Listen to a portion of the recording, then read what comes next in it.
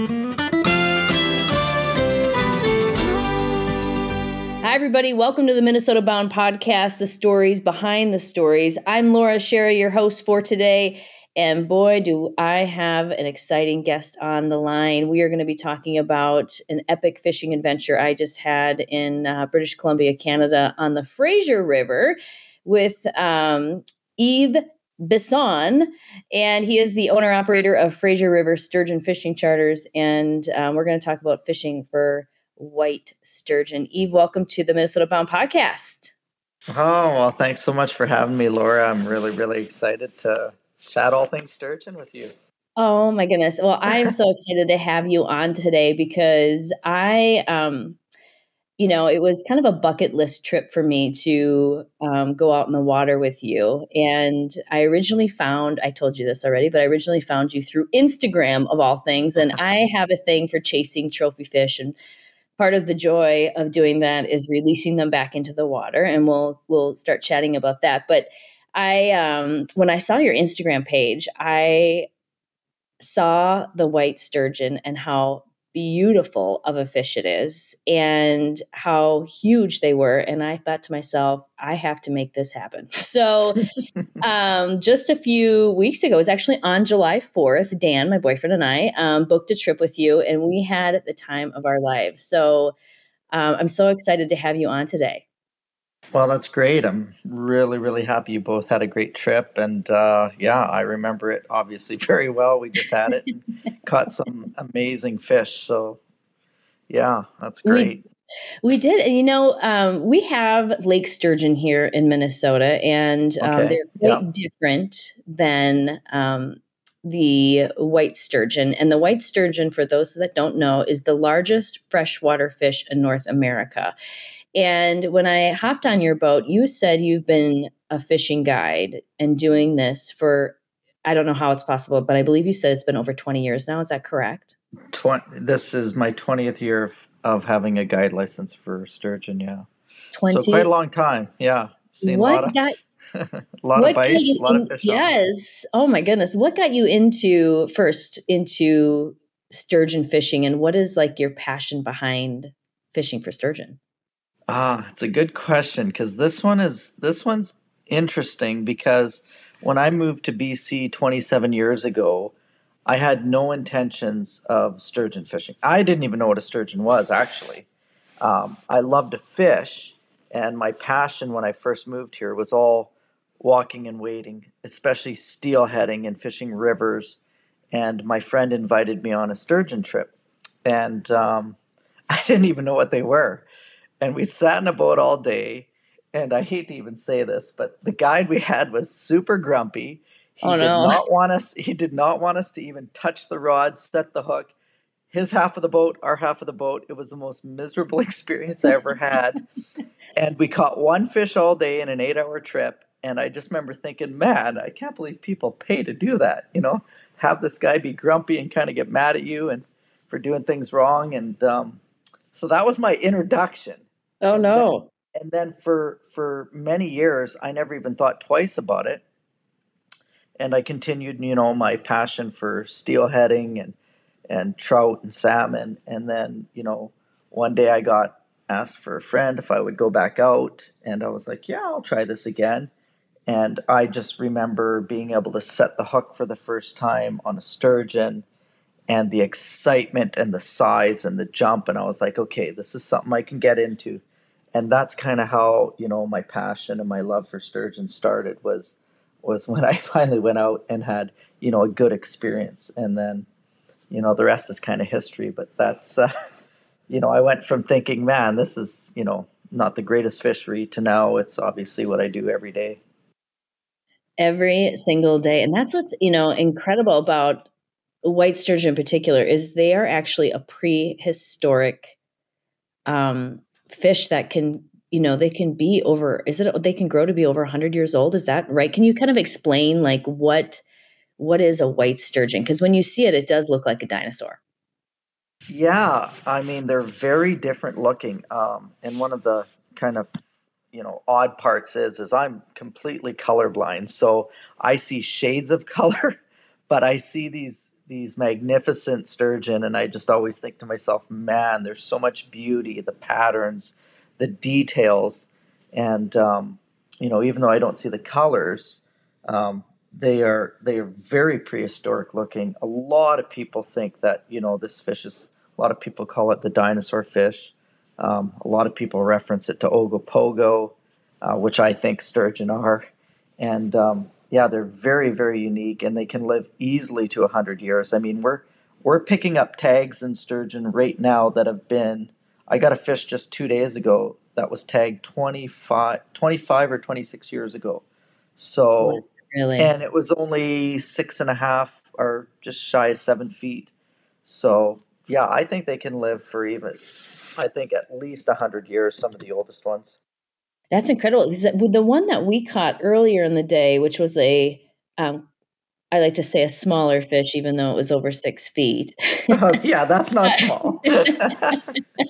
Smaller of the two, actually Yeah. of the three. But I think the one when we scanned its tag, its microchip, it was also about 20 years ago that it was tagged with the microchip. So that was really cool.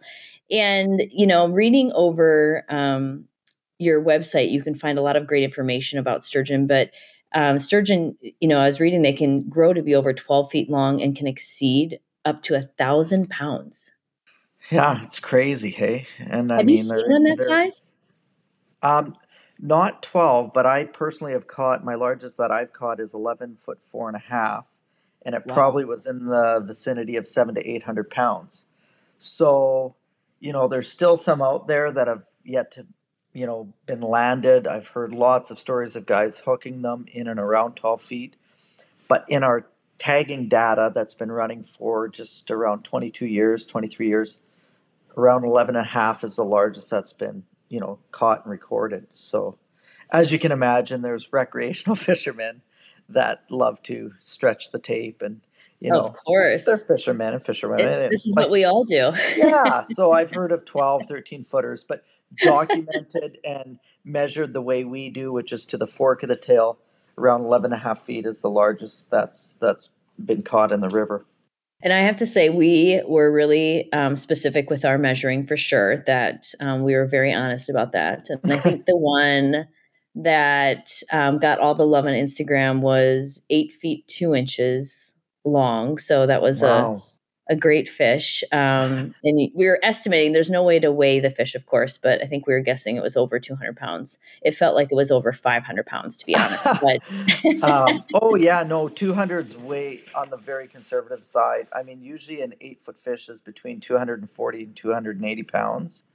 okay, So that feels eight about foot right. two, yeah, 8 foot two probably is somewhere in the 260 to 320 range, depending on the girth. But yeah, I mean, I remember that fish obviously because the pictures we were able to get into clear water, which is super rare, and at this time of the year because the river's so high and muddy, and things just worked out for us. But yeah, no, that's a big fish. Anything kind of over 100 pounds, in my opinion, is a big fish to catch in fresh water. So It was yeah. so cool. And one thing that you pointed out that I loved is their skulls are they're hard as a rock. I mean, you can kind of like knock on it and it's Yeah. really thick. I mean, they have very thick cartilage there. Yeah, it's a very hard skull, kind of like humans. I mean, it sounds odd, but I make all these comparisons to humans. They're very durable fish. They can take all sorts of deformities, and I've seen them with no eyes, half a gill plate, broken back, even missing fins, and they continue to grow and live. And the skull is incredibly hard, just like a human. And lots of people that I talk to, when you used to be able to retain fish, would hit them on the head, but really you're just knocking them out. So 20 minutes later, they would just, start flipping around again. I mean, obviously, I've never seen. It's always been catch and release since I moved here 27 years ago. I could never imagine, retaining a fish. Just because I'm passionate about, catching them, treating them well, conservation, and releasing them. But yeah, the skull's Absolutely. kind of unique.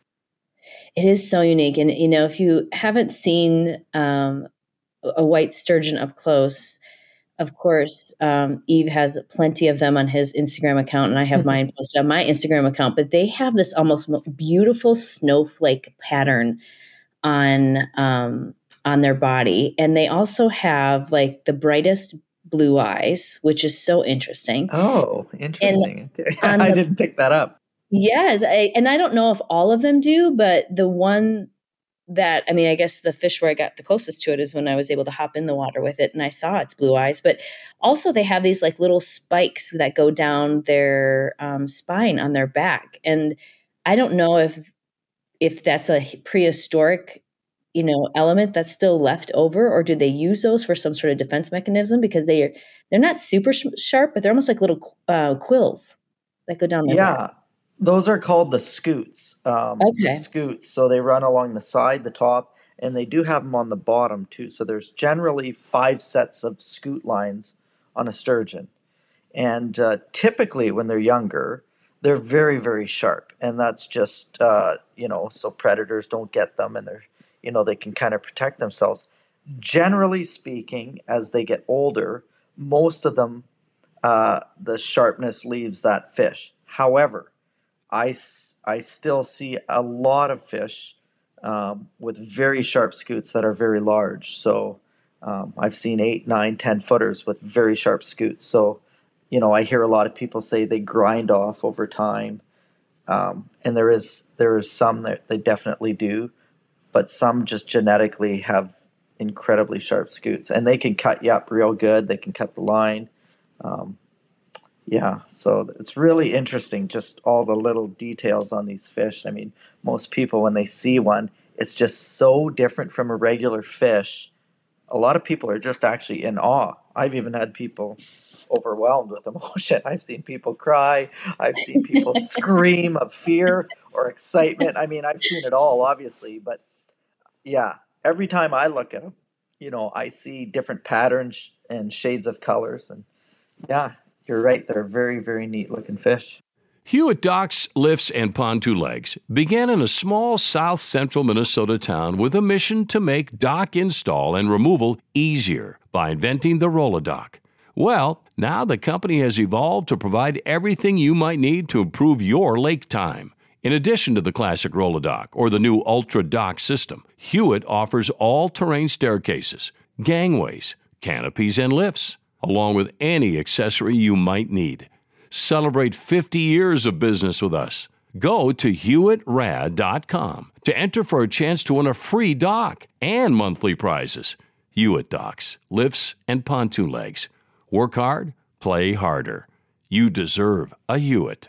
Hey, it's my turn to talk about the greatest drinking water, bathing water period I have in my home, all brought to me by the Connecticut water system. Connecticut. I've had it for years. You've heard me perhaps boasting about it before. Connecticut, I can't speak highly enough of it. Just from the top, no electricity. That's good. Uses very little salt. And just a little background, where I live along the Rum River, north of Anoka, the water, when I bought that home, full of iron, stained everything, and it didn't smell very good either. The Connecticut folks came in, put a system in there. All of the iron stain went away. The odor went away, and in its place, I ended up with great drinking water right at the kitchen sink, or great water for showers, etc. I just can't say enough about Connecticut. So check them out at Connecticut.com. Did you know that a propane gas furnace lifespan averages 20 years while electric heat pumps only last about 14 years? And propane furnaces work in all temperatures while delivering warm and consistent heat in your home. Why buy 2 heating systems when propane furnace can do it all? Lasts longer, works better, and costs less. These things and more are being done today with propane, the right energy right now. I believe that you see all sorts of emotions. I have to, just share the emotion that we had when I first had the first sturgeon on, and I have had the opportunity to reel in some big muskies, and it's always such a Right. thrill. Yep. And when I started reeling in the sturgeon and the pole is completely bent over like a horseshoe.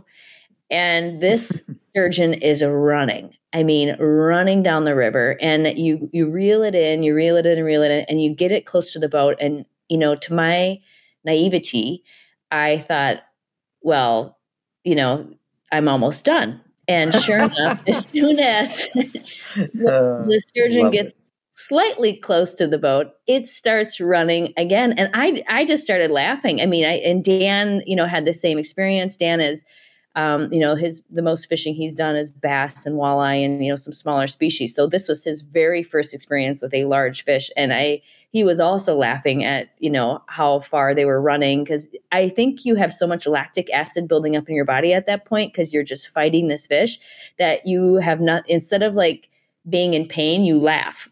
So that was our experience. And we just had the best time because we almost couldn't believe we had to start the fight over again, because there it goes, at least 100 feet out. We're like, oh my goodness, we have to reel this thing in again. But so it is a wild experience, and it's so much fun. And it definitely is a bucket list item. And the best part about fishing with you is that with all of your experience, I believe that you guarantee at least one sturgeon on the end of your line? I mean, is it part of your experience? Yep, 100%. I mean, a couple things to that. I mean, I'm obviously, I'm in my 20th year of guiding. I started my own company 4 years ago, and I just, I want people to feel comfortable and to know that they're going to catch a fish. Um, we all struggle. I've had some slow days where I get, one or two, but if you never did catch a fish, and it hasn't happened yet in the 4 years, but if you ever did, I would feel terrible. So I would want you to come back on me. So I do guarantee it. I haven't had to I haven't had to give that free trip yet. I'm sure it's going to happen That's maybe tomorrow now that we're incredible. talking about it. But yeah, I mean, 100% guarantee. If you come out, you're going to hold a sturgeon 100%. Um, and if we don't have it in our 8 hours, I will stay out until dark to do it for you. So That is incredible. I'm telling you, I think you've got to be the only fishing guide in all of history that guarantees a fish. I mean, I think I would hope that when you sign up to go fishing, no matter where it is in the world and you're hiring a guide, there is just no guarantees, right? Like, there are so many things that come into play when you're trying to land a fish, and you may have a great fish on the end of the line, and it may get off the end of the line as soon as it gets yep. close to the boat. And that actually happened to us with Hmm. Dan's fish, and he put a lot of sweat and tears into reeling that puppy in, and all of a sudden, right at the last minute, it got off the line, which happens. So the fact that you guarantee an experience with a sturgeon to land a sturgeon, I think, is pretty incredible, and it also shows that your level of guide service is so top notch. It's so professional, and Thank you. and one thing that I loved about the experience, and part of my favorite part, was the conservation effort that not only do you learn when you go fishing with you, but also you get to participate in some of the conservation things that go on when you do catch a sturgeon. So, do you want to talk? Let's chat a little bit about what the conservation efforts are happening with white sturgeon, because they were, as I was reading, they were nearly wiped out in the early 1900s from being overfished. So there's been a lot of great Right. work done over the years to make sure they're a healthy population.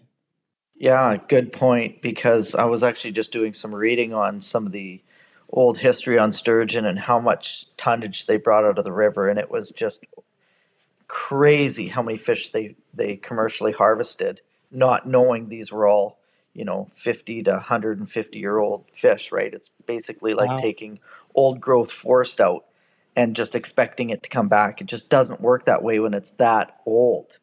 So um, basically, 25 years ago, let's say, there was a big die off of fish, big fish that washed up on shore on the Fraser River. And the province was like, whoa, what's happening? And that's what kind of launched the whole conservation side and the tagging program. Because up to that date, they really had no data on sturgeon. And Mm. that's that kill off kind of signified, kind of some alarm bells. So then basically the province and employed some of their own to go out and try and catch these fish and figure out what was going on. Okay, well, let's catch them, let's tag them, let's see how many they are. Problem is, they're not experts in that field. So they caught some fish, but it's a very slow process to catch a few here and there. So then they thought they would start a society, or a separate society started, and they employed some of the guides, not employed by money financially, but just asked some of the guides, would you be willing to participate if we supplied the tags and the scanners, and kind of showed you what we're after. And a lot of the guides jumped on board. Some obviously didn't. They didn't want to be bothered, with the time and the effort to do it. Obviously, I jumped on board right away. I started tagging in 2004, my second or third year of guiding. And, we're able to collect all this data for the province. And then they take that data, and now they get so much more data than they could ever get by just trying to do it themselves. And then they can go, oh, look, we got this many fish. This is our recapture rate. It's just overwhelming amount of data. So that combined with catch and release has just been kind of a great partnership together with the guides. And there's other recreational fishermen and indigenous and some other people who do it. But really the guides get about 95% of the data for the province. So it's been great. I think we've tagged close to 72,000 sturgeon since then. Oh my goodness, that's Yeah. incredible. So what type of data are they collecting? Do they monitor like migration patterns? Are they trying to figure out where they would be spawning and that type of data? Yeah. What So are they monitoring, I guess? So the original part of that was for kind of just what's the population, and where are they being caught. So on a regular day when I'm guiding, I have a tag sheet. And like, for example, when we went out, we caught a fish. I'm writing the date, and then we're writing the river kilometer we caught it. And if it's already tagged, we still write the length, the girth. And if it's not tagged, we would tag the fish and write the length and girth. So they're able to track not only growth rates, but where these fish are traveling. So as far as the spawning goes, that's different. That's a little more complicated. There's other studies that I've been lucky to be part of where, we do acoustic tagging where we, catch up fish over 6 feet. We put acoustic tag, and then it would be, stitched back up, sent back in the river. And then when it travels up and down, it sets off receivers as it goes by. So Okay. lots of studies on sturgeon on the river, like so many. But the general data is just, catching the fish, recording the tag number, tagging it if it's not tagged, length, girth, river kilometer, and date. So yeah, I think we've got 170,000 samples of sturgeon. So just think of how Wow. much data they have. It's like an insane amount of data. So if you're into that, it's just like, yeah, That is crazy how much incredible. knowledge they And have. and when you're tagging, these are like microchips. So explain the tagging process. Um, how do you actually tag a sturgeon? Because first, you never take them out of the water, right? You have like a little cradle that they That's go right. in when you catch one, so they're always in the water. And I believe that's part of legally. You don't want to take them out of the water, but legally, are you not allowed to take them out of the water? Is that part of the conservation effort as well? Yeah, that's a good question, a good point, because basically an adult sturgeon, they don't want lifted out of the water. A juvenile sturgeon, anything under 4 feet, you're allowed to lift up for pictures because it's not, fully mature. There's you know, no chance it's pregnant or it's a male carrying sperm. So they want those fish left in the water. Smaller ones you're allowed to take out quickly for a picture, put back in. As far as the tag goes, it's a pit tag, so it's about the size of a grain of rice, and we implement that just behind the skull on the left-hand side, just under the skin. So that tag goes under the skin, and then the next time someone catches it, they wave that scanner over, and it should give a number like it did for us. Um, Oh, okay. And I mean, the data's crazy. Like most people think, oh, they get caught every day, every week. This tagging program's been going for 22 to 25 years. Most adult sturgeon don't get caught, within the same year. So Really? most, I'm talking larger sturgeon. So, Sure. like ours, I would have to look at the data, but most fish get caught once every 1 to 4 years, let's say. And several that I've caught, I look at the history and I go, man, this fish hasn't been seen for 10, 15, even 20 years. Are you serious? So, I was going to ask you that. yes, Do you catch yes. the same fish, a couple times a week? How often are they really feeding? But Very rare. Very that's rare. Yeah. incredible. Yeah. And it's like let's just say the top 10 biggest fish I've ever caught. I fish those areas all the time. I've never seen them, never heard of them. It's almost like the bigger they are, the wiser they are, the smarter they are. They hear the boat, they hear the gear going down, and they just know. Instinctually they know. Now when you're younger and smaller, again, hate to say it, but like humans, we Yeah. make more mistakes, right? We're not as wise. So those fish have a tendency to get caught a few more times early and midlife. But as they get older, they get caught way less frequently. And that's just kind of the natural progression of how that works. So it's really fascinating. And that's what's cool about the tagging program.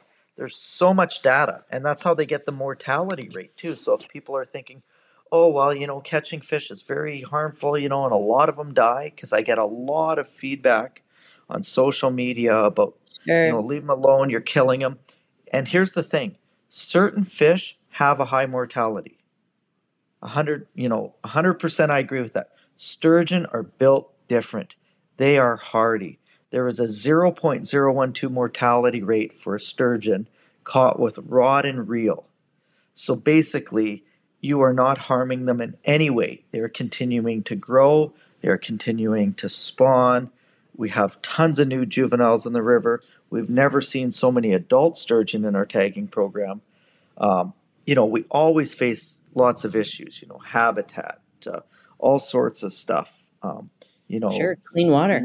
yeah, there's always, issues that we face, but catching sturgeon and the data we have, there's no correlation to any growth rates being declined or any significant mortality. Like I say, 0.012 for rod and reel caught sturgeon is next to nothing. And the best part is that data comes primarily from the guides and volunteers.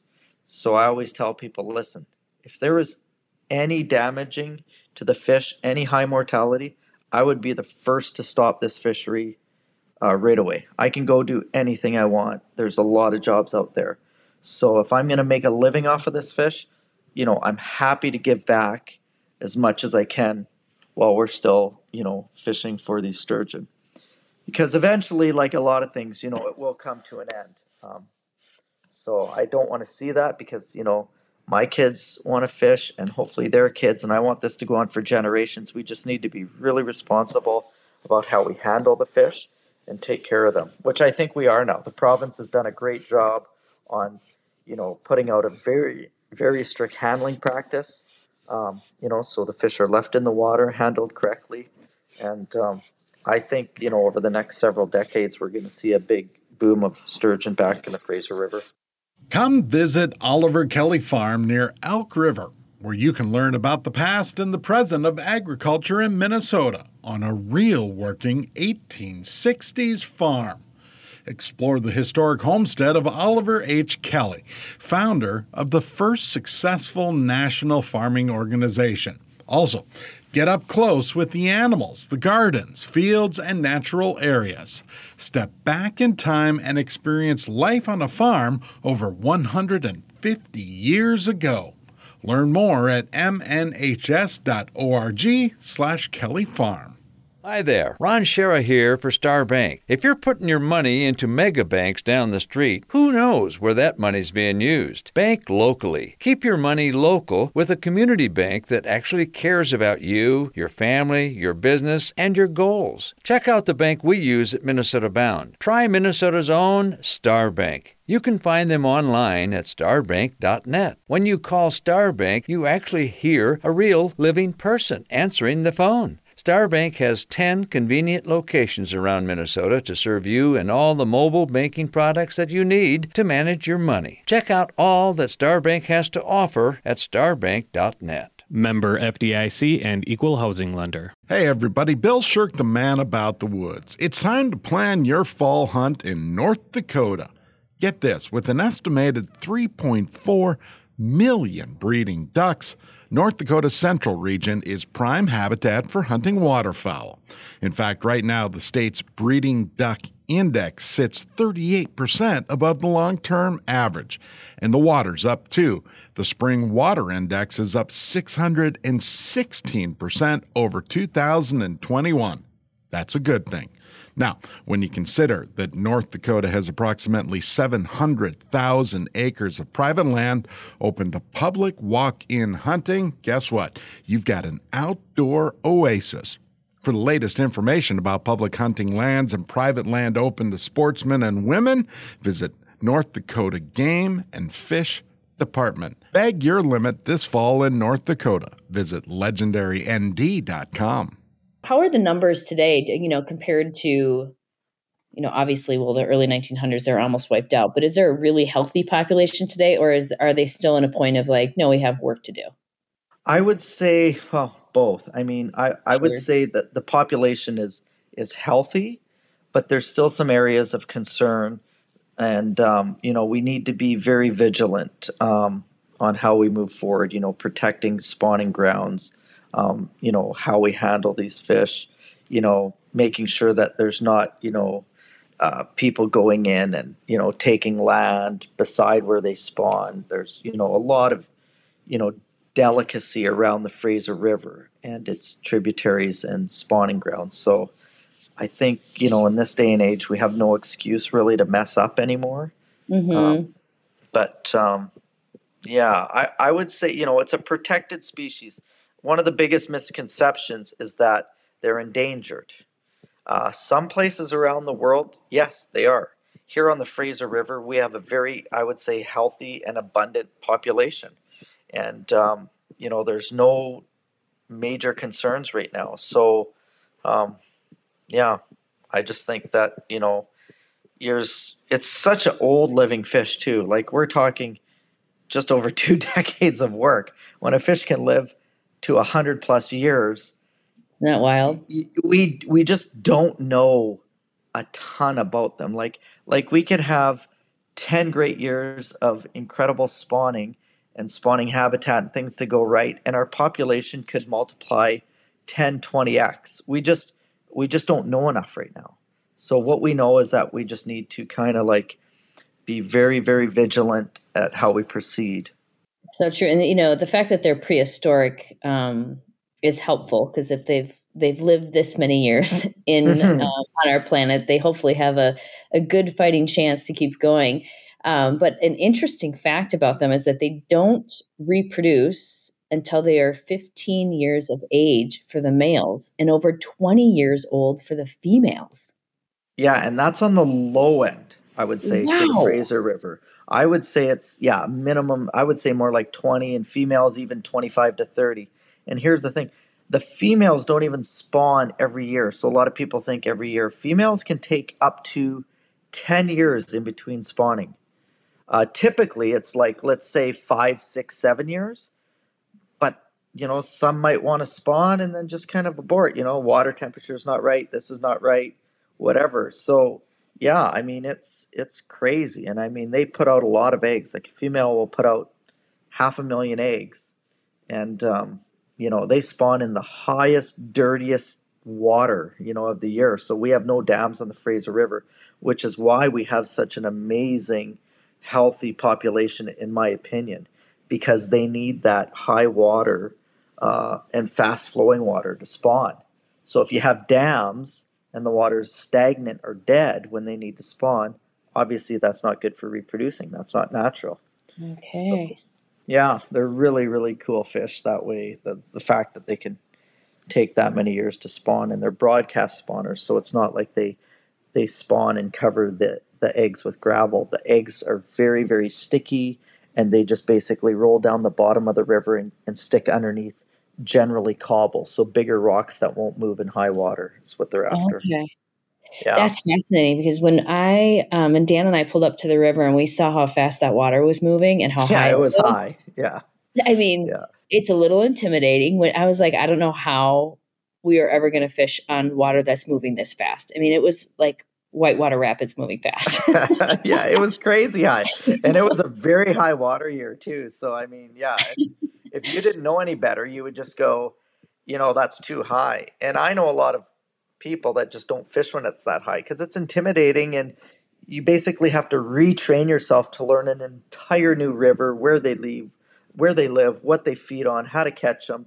So, yeah.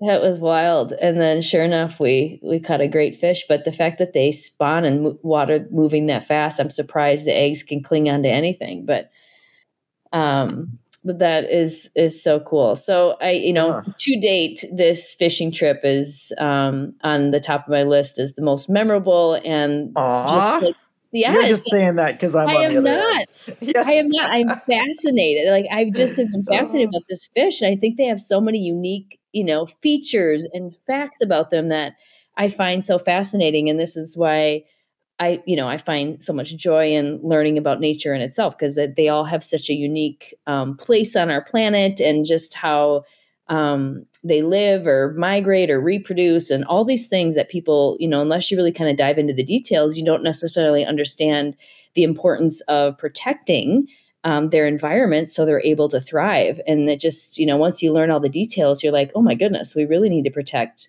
the places that they live. So, it was part of the experience with you is not only do you have an incredible lifetime catch to see a sturgeon up close, but also you learn so much about the conservation just by tagging along with you, and no pun intended, but taking fish.